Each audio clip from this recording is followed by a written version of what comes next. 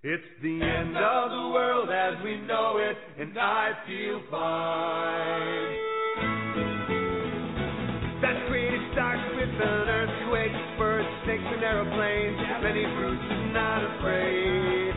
I have a spaghetti, listen to yourself, third world with its own needs, something in your own head, beat it up and actually got no seats. The ladder, something clatter with the fear, fight down, heights, fire in a fire, Mississippi, Southern gangs, and the government for hire in the combat site. Like there wasn't coming in a hurry, leave the fury, beat it down your neck. Conviction reporter trapped with Trump, get the ground, with that low plane, fine, then upflow, overflow, population corner, Cuba, Italy, secret devil, world in your own needs, to your heart. Tell me that the rich are in the reverend was the right. Use patriotic, plan, fight, right, my feeling, quit inside. It's the end of the world as we know it.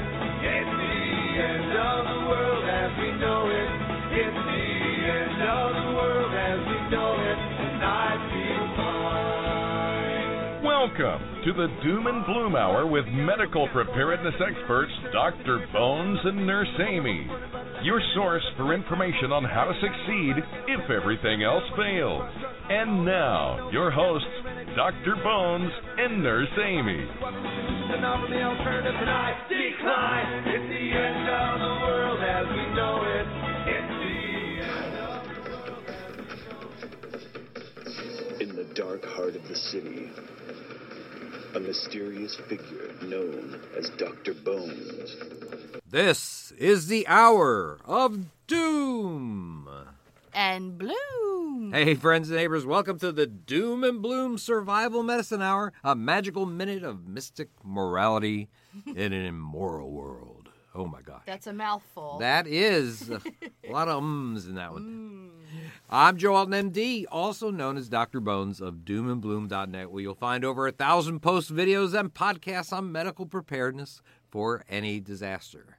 And I'm Amy Alton. I am a certified nurse midwife and an advanced registered nurse practitioner. And the hostess with the mostest, and together we are the gang of two, the prodigious pair, the courageous couple, the geezer and the goddess, and we are here to help you keep it together, even if everything else falls apart.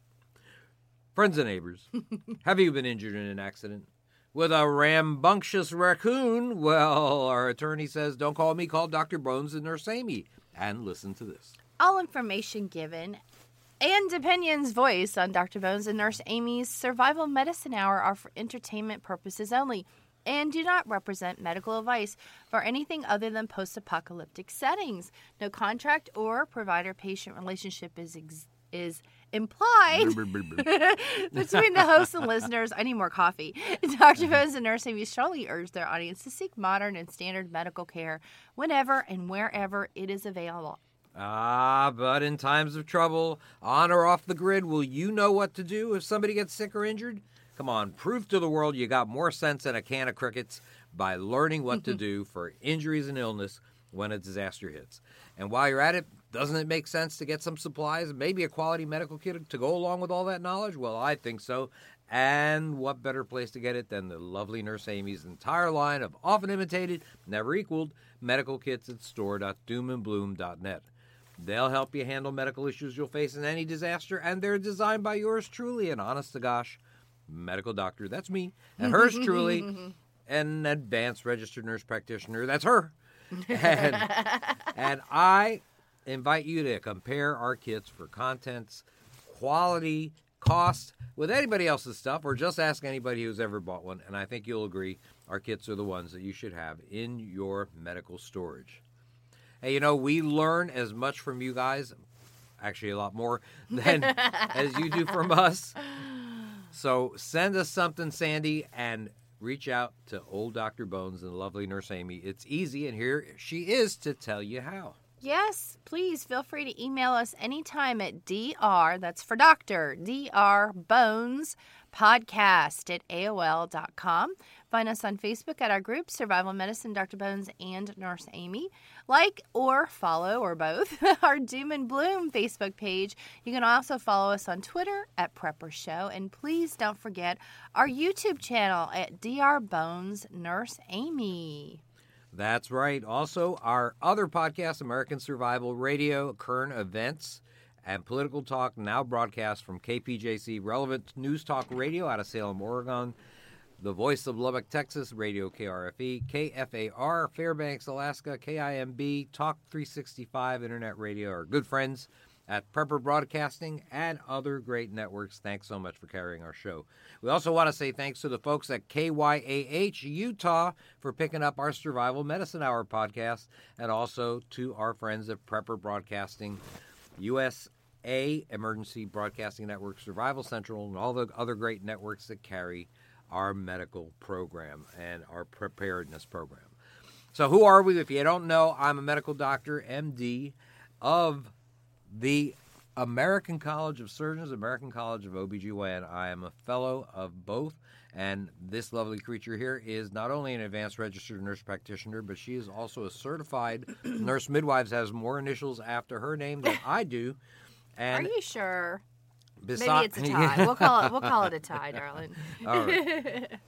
And besides all the different ways you can connect with us, you can also see our articles and the likes of magazines like American Survival Guide, Survivor's Edge, Backwoods Home, Prepare, and also websites like The Daily Caller, Intellectual Conservative, Conservative Truth, Lou Rockwell, Joe for America, among others. Our book, The Survival Medicine Handbook, is now in its 3rd edition. It's called The Essential Guide for When Medical Help is Not in the Way, and it won the Book Excellence Award in the category of medicine for 2017. Well, if you haven't heard of us, well, howdy. And I promise you, this is the beginning of a beautiful friendship. Aw, that's sweet. That's right. Well, you know, it's winter, and you can really expect It's cold winter, weather. and you know what I'm even hearing? Where we are. I'm hearing your jacket ruffle around. Maybe we should take your jacket off, darling. That I probably, yeah, you know what? I probably should. Well, I'll tell you, We are indoors today, although Yes. we didn't put the heat on last night. And believe it or not, in South Florida, it actually got into the low 40s, although That's right. it 41. was predicted to go to 39. which is pretty amazing. Pretty darn amazing. And if it's like that down here, I can just imagine how it is up there. I know that recently a blizzard dropped 5 feet of snow in the Erie, Pennsylvania area of all places, and right here in South Florida where we're based, it's 41 degrees right now, and luckily it's going to warm up in the next few days for us. I wouldn't call it blizzard weather, but it's brr weather. That's Get right. it? I'll tell you who does not like that. There's Who? actually 2 things. Our citrus is All right. very unhappy when the temperatures go to a Right. certain point. We have orange and grapefruit trees, We and do. and lime and lemon trees, And we too. picked them all before, and we also wrapped up our tomatoes. Mm-hmm. But you know what else doesn't like the cold? The iguanas, which is not a Oh. bad thing because they're An exotic species. So they're not invasive yet, are they? Yes, I think there are an I think invasive species have because they they moved wind up. into invasive? Well, but you know the thing about them is that they are herbivores. That means that they don't eat meat, so they're not eating any fish. They're not or eating not each eating any other. other lizards. I don't know if they eat each other, but that I know I've seen one eating like hibiscus flowers and things like that. So it just, I guess, depends on what their effect is upon the habitat of other animals and also the plant life in the area where they're in. So they're actually sort of cool They are looking, as you beautiful, could imagine. but They look we've like got- dinosaurs. Remember the last die-off? How many years ago has that been? That's had been a about 7 or 8 freeze, years. But yeah. that actually went down to 30-something, yeah. 31, 32. Yeah, it killed a bunch of them. Yeah. And so that's, I guess, They've nature's just way. come back. I mean, Yeah. I would say there's as many now as there was before that frost Right. we had. And you know what else gets affected by cold weather like this is the peacock bass. They're also invasive. Oh, yes. Or not native to this area, and they're beautiful fish, but they also don't like the cold weather too much either. We shouldn't always allow these species to... What they do is they kind of knock out the natural flora and fauna that we have. Oh, it's absolutely. like the pythons. Oh, yeah. The pythons in the Florida Everglades, which you could actually see from our back window, actually But we don't see the pythons, right, I will right. say. But they have knocked out more than 90% of the small mammals in the Florida Everglades. And I don't know how those things are ever going to come back with all these pythons around. They find them all the time, and some of them are 17 feet, almost 18 feet long. It is a big issue. It sure is. But we're not talking about here so much as we're talking about the rest of the country because, there are going to be winter storms in the month of January, and they're going to be pretty significant. Certainly, if you're unprepared, it could certainly cause fatality. Also, it is a serious, serious issue. I think it's one of those things that when you're freezing to death, you don't always recognize it. And it seems to me that they've said there's a passivity, that you just sort of give up and sort of just let it happen. You become sleepy. Right. You just sort of say, I'm just going to go to sleep. Your brain is not on the red alert with the alarms and the lights flashing saying, warning, warning, warning. Your body just kind of says, whatever. And that's very scary. Absolutely. Because your normal fight and flight reactions to things isn't happening. And your judgment is impaired. Exactly. All sorts of terrible things can happen. I think that's what makes it a little more frightening than other things. If say there's a fire in your house, your brain is immediately thinking, how do I escape? How do I get out of here? How do I, fix this and not die? You flee and you figure out how to get out. But with the hypothermia, just so many, sadly, a lot of elderly people have issues with this. Right, exactly. They can't tolerate it, and they don't have the mobility to always get up and do something about it. And it's very sad. You hear of the older folks that pass away when these winter storms. Right. In this kind of weather, guys, check on the old folks on your block. I think that would be a good neighbor. Being a good neighbor, you absolutely. might save a life. Right. Now the funny thing is that we just are talking about hypothermia right now. We're going to be talking about that in a couple of minutes as well. But only 25% of the deaths in winter storms are actually from hypothermia. And in reality, almost 3/4 of the deaths are due to traffic accidents. That makes sense. That occur. People slipping and sliding and crashing into things, crashing into each other. You know what? When you think about it, it totally makes absolute sense. If you don't have to be on the road, don't get on the road. Just don't. You don't need those crackers or that bottle of soda. So much. Now if you absolutely have nothing to eat, and I mean you've eaten your peanut butter and your crackers, and there's not a morsel left, you got to do what you got to do. Although I would try to wait that storm out. Hunger is better than dying in a car accident. So wait a little while, see if it clears out right and your visibility increases.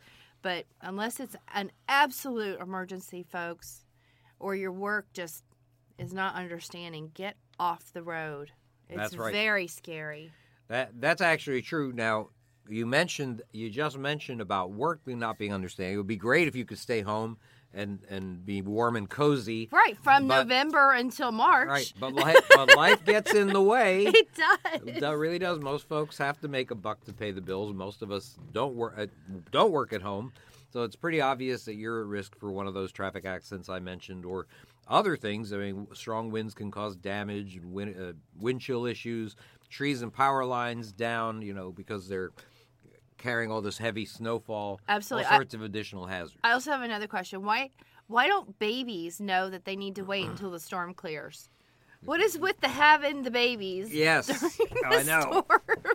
Right, we delivered a lot of babies in our early careers. During storms, yeah. But I will tell you that most animals, there's some instinct that shuts labor down when there's danger. Like deer, I think if there's a fire or they get scared, actually stop labor until they get to someplace safe.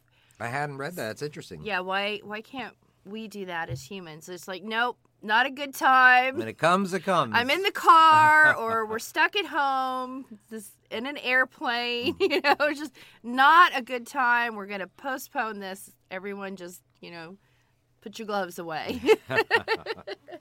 Hey, if you don't bundle up, then indeed, as Amy said, you are a candidate for hypothermia, whether it's on a wilderness hike or if you're stranded in your car on a snow-covered highway. Well, the physical effects of exposure to cold are what Amy calls hypothermia, and they can be life-threatening. It's a condition in which the body core temperature, not the temperature you feel when you touch your forehead, but your body core temperature drops below the temperature necessary for normal body function and metabolism and things like that. Now, ordinarily, the body core is somewhere between 97.5 to 99.5 degrees Fahrenheit. That translates into 36 degrees Celsius to 37.5 for our Canadian friends.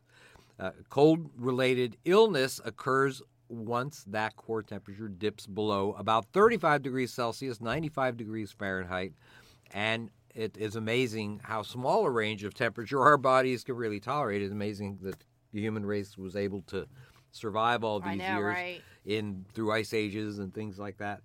You'll see reports actually of people surviving much lower temperatures if they fell through the ice and things like that, but oftentimes these are the exception and not and not the rule, certainly if it's any more than just a minute or two. Now, when the body is exposed to cold, it really kicks into action, wants to produce heat, and it does this by the muscle activity that we all know as shivering. And this is going to be the first symptom that you're likely to see of somebody who's not adequately prepared for the cold. As things worsen, it's a warning, really, if you think about it. As things worsen, you can wind up seeing more symptoms if you do not get warm. And those symptoms are going to be mostly related to mental status. Now, these effects occur due to the cooling of the brain. The colder the body core gets, the slower the brain works. The slower the brain works.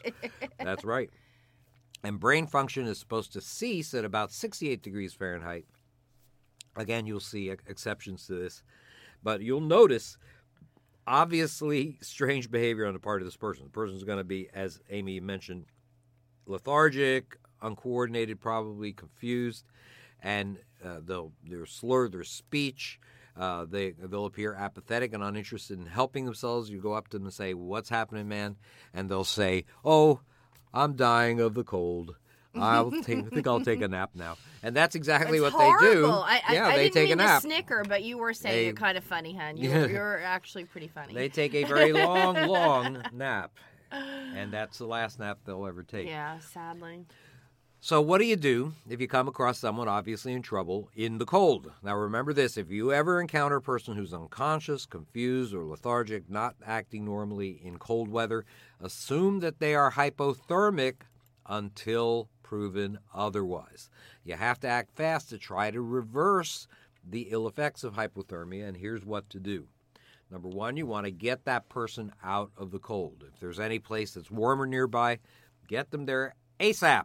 That's going to be very important. If you're unable, however, to move the person out of the cold, be sure to at least place a barrier between them and the wind, and especially, and people don't think about this, the ground. The ground is cold, and any cold that touches the body directly, like frozen earth, or winds that drive the wind chill factor, it speeds up the loss of heat and worsens the outcome. Wind chill factor takes into account the strength of the wind, given the ambient temperature. And so if the temperature outside is 25 degrees, but the wind chill factor is 10, you know that you're losing heat from your body as if it were 10 degrees out, not 25 degrees. And so this is something that's very important, and people don't really take that into account. They you just look at your phone. What the temperature is. It says weather. Right. It doesn't say the wind chill factor, most likely on your iPhone. Well, let me see if this one does. What does it say? I don't think so. Nope. Oh, wait, here. Humidity. Oh, feels like. Okay, well, that's good. The iPhone weather has a built-in. It's not an extra app. It's just a built-in right. Doesn't feature, and it says feels like. I'm not sure if that is exactly wind chill factor, but in any case, at least you know that it feels cooler or hotter than you know what I think it is. I think it is because it's right underneath the wind. Okay, so there you go. So probably. All right. So once you have your victim in a warm, dry area, the important thing is to monitor their breathing. If a person with severe hypothermia is probably going to be out of it, probably unconscious, and you have to continuously verify these people are breathing and make sure you are able to check their pulse, because you may have to do CPR on these people. They can go into cardiac arrest. Of course, no one gets warm with wet clothing, so take off whatever they have that's soaked, probably a lot, and the important thing is to be gentle. This person is not going to be able to help you get their clothes off, and you can injure them by pulling things one way or another. It's something that you just have to be gentle with. Now, once the clothes are off, you cover the victim with layers of dry blankets, including the head, by the way, but you want to leave the face clear. You need to be able to see that this person's breathing and see their color. I would think about that sleeping bag you had when you were in Boy or Girl Scouts, that mummy bag, and I would wrap them up just like that, so that the top of their head is covered, but you're not covering up the face. Now, you might not be the warm and fuzzy type, but, you have body heat, and guess what? That person is in desperate need of body heat. You might save a life by sharing some of that heat, and that involves removing your clothing, and lying next to the person, making skin-to-skin contact, and then covering maybe both of your bodies with blankets. I know that some people cringe at this notion. No, you know what? Especially those people that have cold feet, or that their spouses have cold feet. They especially are a little reluctant to do this, because they've experienced the agony of the cold feet. Agony of but the, you know the what? feet? Oh, agony of the cold feet. Agony of defeat. You're so cute. But it's about being a good community member. Just like we were saying, you need to check on the older folks or people that, could be in danger of freezing. You need to do what you have to do, and that means sharing your body warmth with someone to hopefully save their life. Absolutely. This is nothing to mess around with. Hypothermia is very serious. So that's the deal. You have to remember that you're trying to save a life. Now, gentle massage, rubbing, that's going to be helpful, but avoid being too vigorous. They might have frostbite or some other trauma that could be made worse by too much jostling around. Now, the question is, should you give warm liquids to a person with hypothermia? And not if they have evidence that they aren't with it mentally. Now, if your victim can't answer questions coherently, nods off a lot, or is just playing out like a light, well, you don't want to shove fluids into them, because it probably will go down the wrong pipe and cause a condition called aspiration. And aspiration basically damages the lungs' ability to get oxygen into the body. It's worse than what you're starting off with in somebody that's hypothermic. And so give warm oral fluids only if your victim is awake and alert, if and only if the affected person is alert. And make sure they're able to swallow. If they're able to swallow, provide a warm, non-alcoholic, non-caffeinated beverage to help warm the body. So coffee's out, but maybe some warm apple cider, that would be in. So that might not be so bad. Now, let's say you can't get inside, but you still need to get warmth into a person. So what you might consider doing is using some warm, dry compresses. Things like glove warmers, if you're a skier, you know what those are, or foot warmers. And preferably you want to put them in an area that isn't wet on the body. There are also first aid warm compresses you might carry in your pack if you're out for a winter's hike. And this is a bag filled with chemicals that warms up when you squeeze it and you pop it, sort of called shake and breaks. Of course, you could put together a nice warm compress, just make it makeshift, warm, maybe not hot, but warm water in a plastic bottle, the old hot water bottle, but not a hot water bottle, a warm water bottle. And it's important to apply these compresses in specific areas. And those areas are the neck, the armpit, and the groin. And why is that? Because you have major blood vessels that run close to the skin in these areas, and that assures that the heat will be more efficiently transferred to the body core. Of course, applying direct heat has risks. Don't use, as I said, hot water. Heating pads are scary. Heating lamps especially scary. You put them directly on the victim, because the extreme heat can damage the skin, can even cause strain on the heart, can cause shock. It really can be sort of dangerous. Of course, sounds like a real mess, right? And you are absolutely correct. It is a mess to have to transport an unconscious person that's freezing to death to someplace warm and try to get their core temperature up. As they say, an ounce of prevention is worth a pound of cure, and that couldn't be more true when it comes to hypothermia. If you can prevent hypothermia, you'll save yourself a lot of headaches and maybe some heartaches as well. Now, to prevent hypothermia, you have to anticipate the climate that you're going to be traveling through. And that includes windy weather, wet weather. You have to include all that into your calculations, the possibility that you may encounter that. It's also important to condition yourself physically to be fit for the challenge, and to also take into account the level of physical fitness of the people that might be going with you. Basically, Absolutely. You shouldn't do anything more than what the weakest member of your party can do. That's something that's very, very important. Let's remember that when we're hiking, honey. That's right. when you're up ahead of me and you're going, come on, let's go, let's go. I'm an old man. You're the one who has to drag me around. No, you're stronger than anyone thinks. You're a tough man. I'm old, but I'm not frail. Is that what you're saying? Not. You're absolutely tough, and I tell you, I think you're going to be around for another 40 years. Oh. 40 years. Gosh, that's terrible. Yep. All right. Too bad. Get used to it. Of course, people that travel alone, even though you may wind up having to go a little slower because maybe somebody's not as well conditioned as you are. Right. People that travel alone, they get into trouble a lot more often than those that travel in a group or at least with a partner.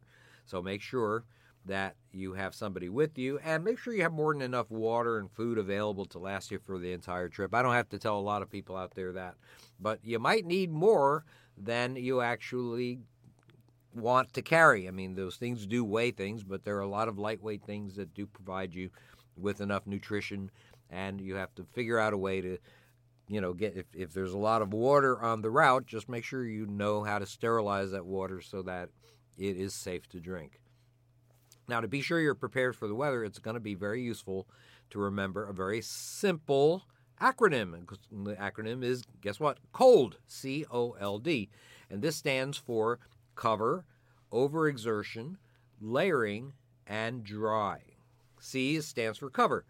Your head has a significant surface area, so you prevent heat loss by wearing a hat. I mean, not a lot of people wear hats these days, but in cold weather, you better, and that's very important. Now, instead of wearing gloves to cover your hands, consider mittens. Mittens are much more helpful than gloves to keep heat in because they keep your fingers in contact with each other. Right. And those conserve heat. That conserves heat.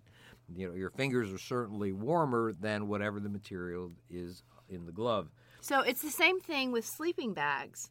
Yes. Those ones that are like a cocoon that keep you all together and right. So cozy, warm. Like a two-person sleeping bag, you don't want them to have two separate compartments. Absolutely. There you go. But you want to have everything together. That's why you stay warmer.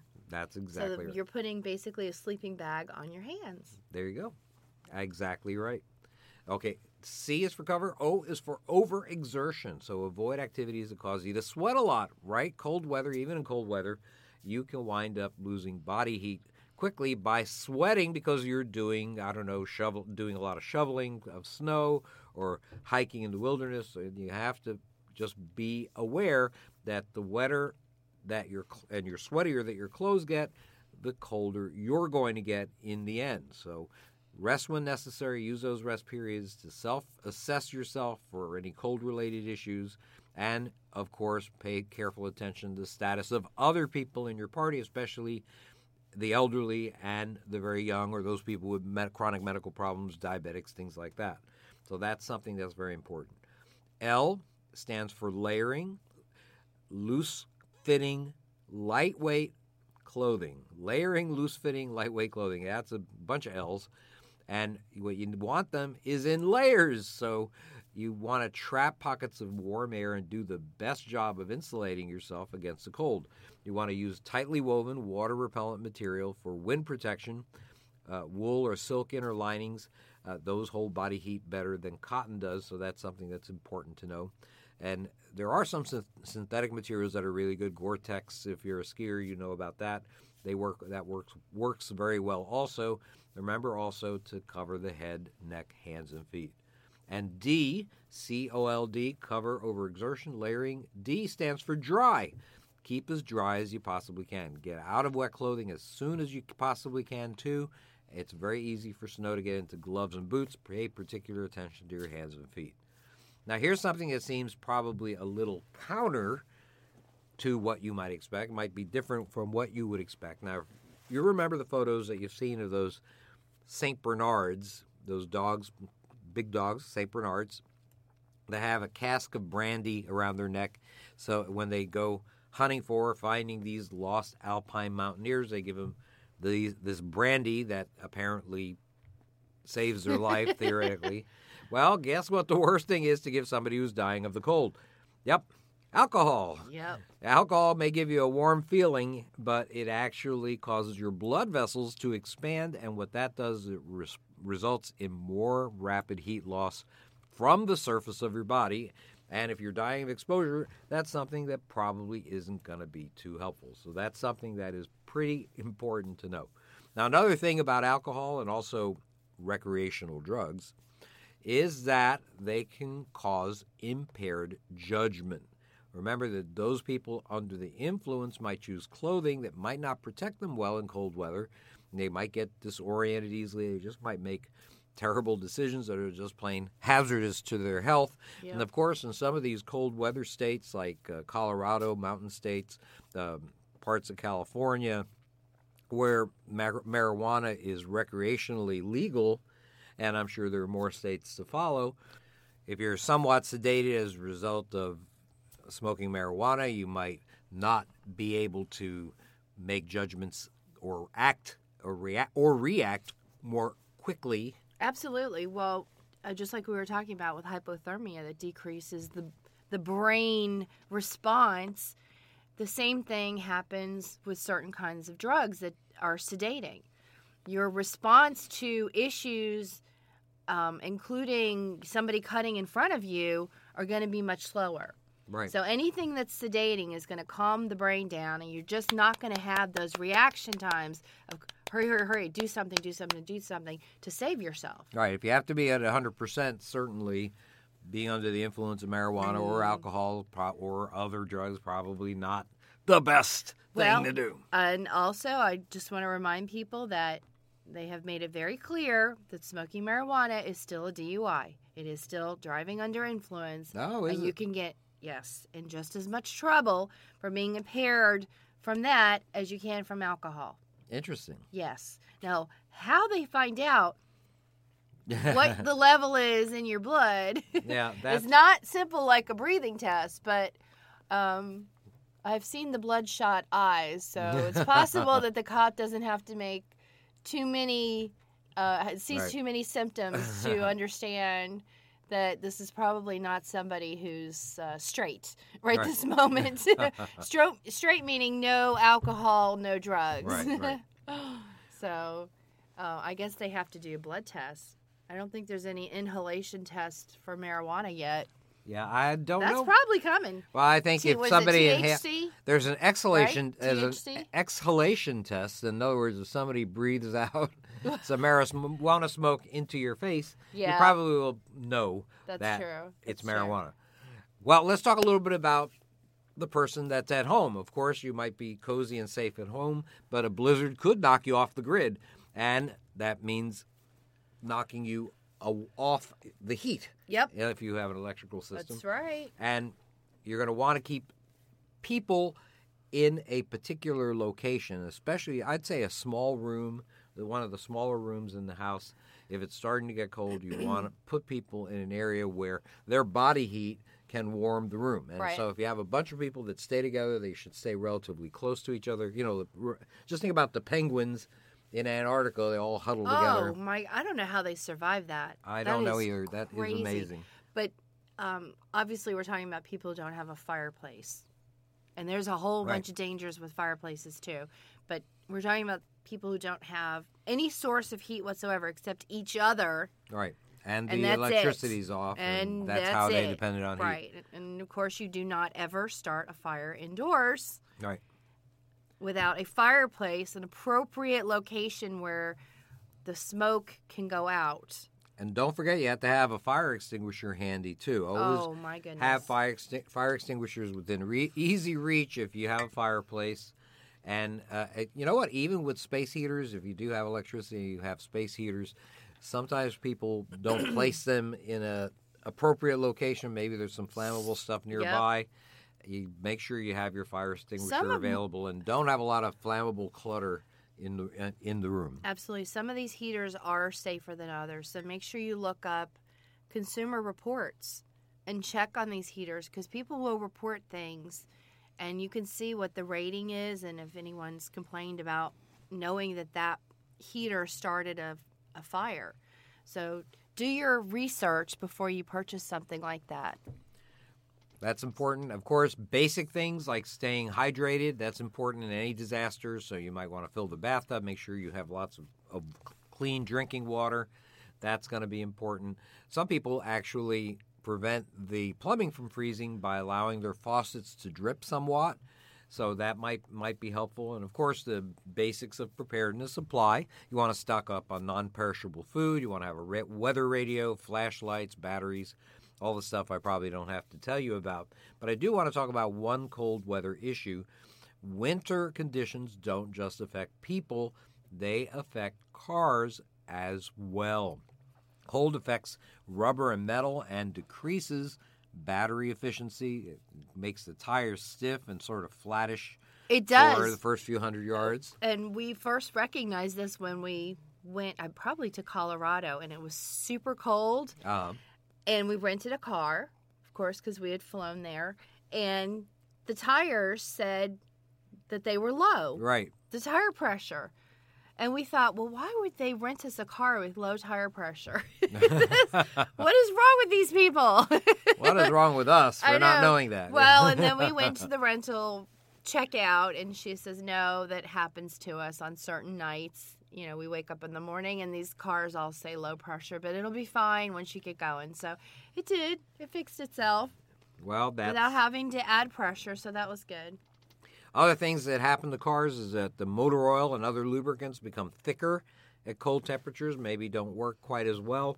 All of this stuff makes the engine work harder and makes it more likely that, guess what, that you might break down or wind up getting into an accident. So, therefore, vehicles that are going to be doing duty in extreme cold should be winterized, and you probably do this yourself at home, is switching to a lighter viscosity oil, changing to snow tires or putting chains on your tires, choosing the right antifreeze ratio of coolant to water. These are important things to do. Also, by the way, you should always have your gas tanks as close to full as possible in these situations, because you never know when you may wind up getting stranded. Now, how about you, however? That's the car. How about you and the people in the car? You know, you are not a bear, so you can't hibernate through the cold weather in your car. You have to take measures to avoid getting stranded out in the cold, because many deaths from exposure are, honestly, they're very avoidable if you just take some simple precautions. First thing you should do before planning a day outside in snowy weather or planning a trip in snowy weather is to consult the weather radio for the forecast, because if a storm is on the way, you may want to postpone your outing until the weather improves. You need to dress appropriately and in layers. Remember what we said, layering is very important. It's part of the COLD. And each successive layer of clothing, the way it works is that it traps a thin layer of warm air near your body, each layer. And the best material for staying warm, wool, obviously. Wool will stay warm even if it's a little wet, unlike cotton. It wicks perspiration away from the skin, which is good. Wet clothing, of course, as we mentioned, is one of the major issues that cause the loss of body core temperature. Gosh, so much faster. That's right. Which is a good thing when you have hypothermia. Right. Right? Right. The opposite problem is and we'll talk about that in the summer, probably. Yeah, I know, right? Heat wave. Not an issue now. We have a heat wave coming up. Unless your electric blanket is a little too strong. Then you might get some hypothermia. Well, some people oftentimes are caught by surprise when a winter storm hits the backcountry. If you're in the wilderness, you might already be out camping, and sure enough, an unexpected winter storm comes through. Well, what you need to do is you need to put together some form of shelter to get out of the wind. Remember, the wind chill factor is so important in the keeping body temperature appropriate within normal range. There are so many types of shelters. One of them is what they call a tree well. And a tree well, that's a sunken area around the trunk of a tree in very deep snow. And so what you'll see that right next to the trunk, that the snow gets lower and lower. A depression. Yes, there's a depression there. Almost like a donut. Right. That's what they call a tree well. And this area is relatively easy to excavate, and if the tree has low-hanging branches, actually provides some protection from not only falling snow, but maybe from wind. These are something that might be good to know about in cold weather, especially if you're stuck in the backcountry. There are, of course, you look for natural barriers that might serve as windbreaks.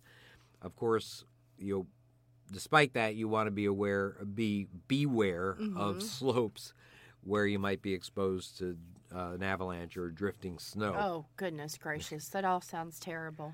Now, let's say you have found a tree well, and what you need to do is go into the well and dig it out so that you have a relatively snow-free area. Remember, make it small. Small shelters will take less effort to keep warm from your body heat. Like you were talking about the small room with the group of people. Yes, exactly. You want to make the walls can be made out of snow. They make igloos out of snow, right? They sure do. And that retains heat a little better than not having a wall, and can even support maybe. I think they make igloos out of ice. Out of ice. I should say That's that. Right. Yes. Yes, you're absolutely right. Blocks of ice. Which is a form of snow. Yes. Well, down here in Florida, we don't have a lot of experience with igloos, guys. That's true. If you... Let's go to Alaska and make an igloo. Those ice blocks look really heavy, though. Never mind. Oh, my gosh. You guys. All right, well, I got me as... No, but the snow... But still, you still make a the snow snow wall. walls, pack them tight. Your body heat's going to melt them a little bit, and maybe it'll freeze on the outside. So it could form almost like an ice barrier. Right, and it can provide enough support so that you can place some evergreen branches and debris on not only the floor to protect you from cold ground, but maybe some on top to make a type of roof. Absolutely. Of course, sometimes a solar blanket might be very helpful for this purpose. These things are great. Our solar blankets, I think, are 4.5 by 7.5. They're as small as a wallet. Or right. Smaller than a wallet. You can put them in your wallet. Basically, yeah. And they actually could make a roof on one of these tree wells. But the thing is, of course, you need rocks or something that would hold them down into place because they weigh absolutely nothing. You know, it's like a lasagna. You want to have different layers so that snow packed around it and then the branches. And if you had a mylar blanket, you could layer these things. And it's like with water filtration. You have different layers and you filtrate a little better the more layers you have. So you're going to insulate yourself the more layers you have. Exactly. So stack it up. That's right. Of course, if you can carry a tarp around with you, that's great. But like I said, solar blankets, I think, are much more compact, easy to deal with. But winds could blow them off, so you got to tie rocks to the corners or put some weights on there so that they don't just fly away. Or at least the branches. Right. Now, if let's say there's deep snow everywhere, there's no tree wells, but there's a lot of deep snow, well, you could dig a cave out of the deep snow and actually just be in this little cave that can insulate you at least from the wind. And so that's something that you can consider. By the way, if you make a fire in the tree well or in any small area, then you always have to make sure you have ventilation holes in your shelter so you don't wind up getting overcome by smoke. So that's important. And the entrances to your shelter and your ventilation holes should open preferably at a 90-degree angle to the prevailing winds. Right, that makes sense. Now remember, you need to stay hydrated if you're stuck out in the snow, but you should not eat snow just as it is, because what happens is the body has to melt it. Once you take it in, your body has to melt it, and it uses heat to melt it, and so you wind up losing a little heat as a result. If you don't have a fire that helps you melt snow, then put a container, carry a container with you, and put the container with it in your clothes, not next to the skin, but between layers, and some of that warm air, remember those little layers of warm air, will help melt it, and then you can drink it as well. And I think much more safely. Speaking of drinking, I just want to mention you're talking about staying hydrated. If you are in your house and you do have a way to make tea, there's sort of a myth out there that tea is a dehydrating fluid. And it's not. I just want to make sure that everyone understands that they've done studies and they have shown that black tea, green tea, even herbal tea, like chamomile tea, has the same hydration effect as water. So you're not doing a body harm by drinking hot tea. Now, if a tea has, or even, and some coffees, even if they have a diuretic effect, in other words, make you go pee. Slight, right. Remember, you're still taking in fluids. Exactly. It's not like taking a pill that makes you go pee, like a diuretic, like some people take. It's a net positive, actually. So they're as hydrating as water, so don't be afraid to drink hot tea. And you know what? Tea has lots of antioxidants. Mm-hmm. You have health benefits. So have a morning cup of tea, or again, if you're in one of these situations we're talking about, don't think that you can only drink water. It's okay to have hot tea. It's okay to have some coffee. Even sports drinks are wonderful. Milk is very hydrating. So you can think of other things to have other than water if you happen to have those. By the way, we talk a lot about alternative medicine as well. We're integrative medical professionals. That means that we try to combine conventional and alternative methods to deal with various issues. Remember, in a survival situation, you got to use all the tools in the woodshed. So that's something that's important. Now, let me talk a little bit more in the little time that we have left. In your car, make sure that you drive as if your life depends on it, because it does. Do not speed, tailgate, weave from lane to lane in snowy weather.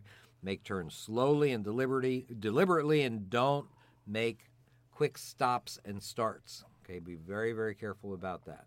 Now, let's say you're stuck on the road in a blizzard. Help might be on the way, but what if it isn't? You could be in the middle of a lonely highway somewhere. It's important. The first thing, it's important to stay calm. Do not leave the car. It's warmer there than outside, and you're protected from the wind. Logical? You have your own shelter. Right. You have a built-in shelter in your car with no effort whatsoever. Exactly. Now, wet snow can block up your exhaust pipes and can cause carbon monoxide gas to enter the passenger compartment. So you do need fresh air. So you do have to crack a window, but not on the side where the wind's coming from. Always figure out where the wind's coming from and open a window slightly on the opposite side. Now, if you're in a group, huddle together as best you can to create a warm pocket in the car, and rub your hands like I'm doing now. Put them in your armpits. Otherwise, keep moving. There are visual demonstrations that occur during the radio show. Yes. Right. And that you don't see. So but pay attention. It actually happens. So the bottom line is, if you keep moving a little bit, that helps your muscles produce heat. Maybe you can dig yourself out if your car is stuck in the snow. But remember, overexertion and extreme cold, scary. You'll sweat. Wet clothes are a main cause of hypothermia. Of course, if you have flares, use them. Let other people know that you need help. And there's some things that I want you to keep in your car, especially for cold weather, and that includes, so I have a blizzard winter car kit, blizzard survival car kit. They should include things like wool blankets, spare sets of dry clothes, right, especially socks, hats, and maybe mittens, hand warmers or other instant heat packs. They last for hours, so that would be definitely good to give you some time. You might consider having fire starters and lighters to manufacture heat, flashlights and candles. I'm not so happy about candles, but I mean flashlights. Keep the batteries separate to extend life, or at least put them in backwards and then put them in frontwards when you actually need it. Keep an eye on expiration dates of batteries and check them. Right, they can corrode. They corrode. Yeah, they can be real nasty. You're like, oh, I really need this flashlight right now. Oh, no. That is not a good thing. Other things that might be useful are small multi-tools with, let's say, a blade, screwdriver, pliers, things like that. A combination tool like a old military surplus shovel or Chinese army shovel. They have some pretty crazy shovels they use for just about everything. Chop your head off and saw and cut a tree down. So a little sand or rock salt might help to give traction where it's needed. Maybe a tow chain or a rope if somebody comes by can help. I mentioned flares. You want starter cables to get some. Make sure. Well, you should always have a starter cable in your car. Mm-hmm. Some extra food and water, energy bars, MREs, dehydrated soups, candies, things like that. Some baby wipes for hygiene purposes. A medical kit, of course. I know where you can get some good ones. It's store.doomandbloom.net. Maybe a tarp and some duct tape. If you get it make it brightly colored so it's more easy to see in the snow. And, of course, maybe a metal cup and thermos to melt snow, make soup, things like that. You might want to have a whistle or some other kind of noise maker to signal for help.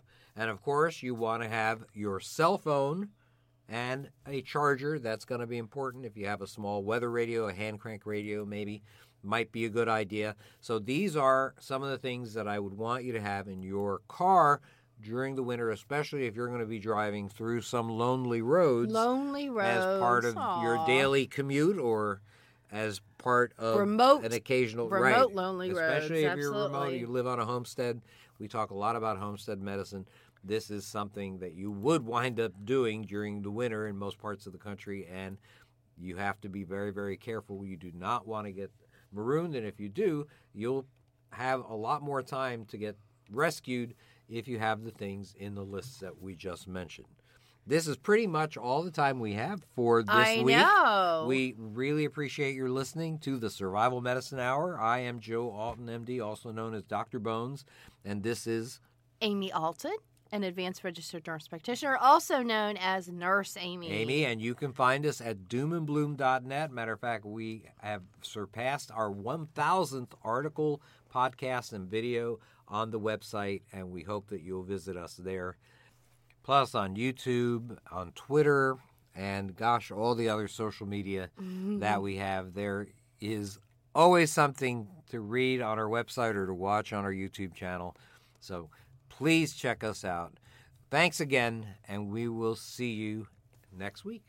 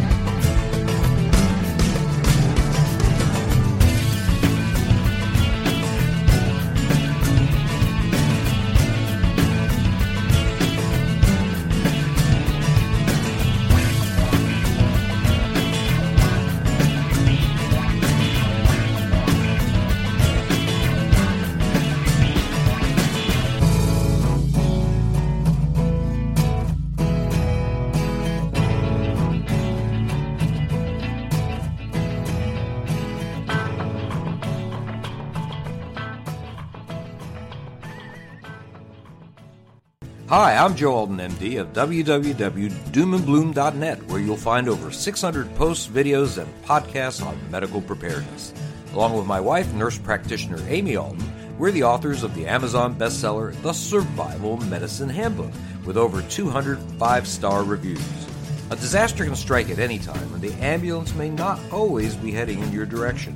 We've got an entire line of medical kits, supplies, and educational resources that can help you deal with injuries and illness in everything from a wilderness hike to the aftermath of a major disaster. Check them out at our shop at store.doomandbloom.net. In a disaster, you'll be glad you did. In these days of terrorists, active shooters, and worse, every school, workplace, and homestead should have the equipment necessary to save a life. The First Aid Bleeding Control Module is meant to provide the items you need to stop hemorrhage. It's compact, lightweight, and has easy-to-read, waterproof instructions. If every teacher's desk, worker station, and car or truck had one, have no doubt it would save lives. Available at store.doomandbloom.net. That's store.doomandbloom.net.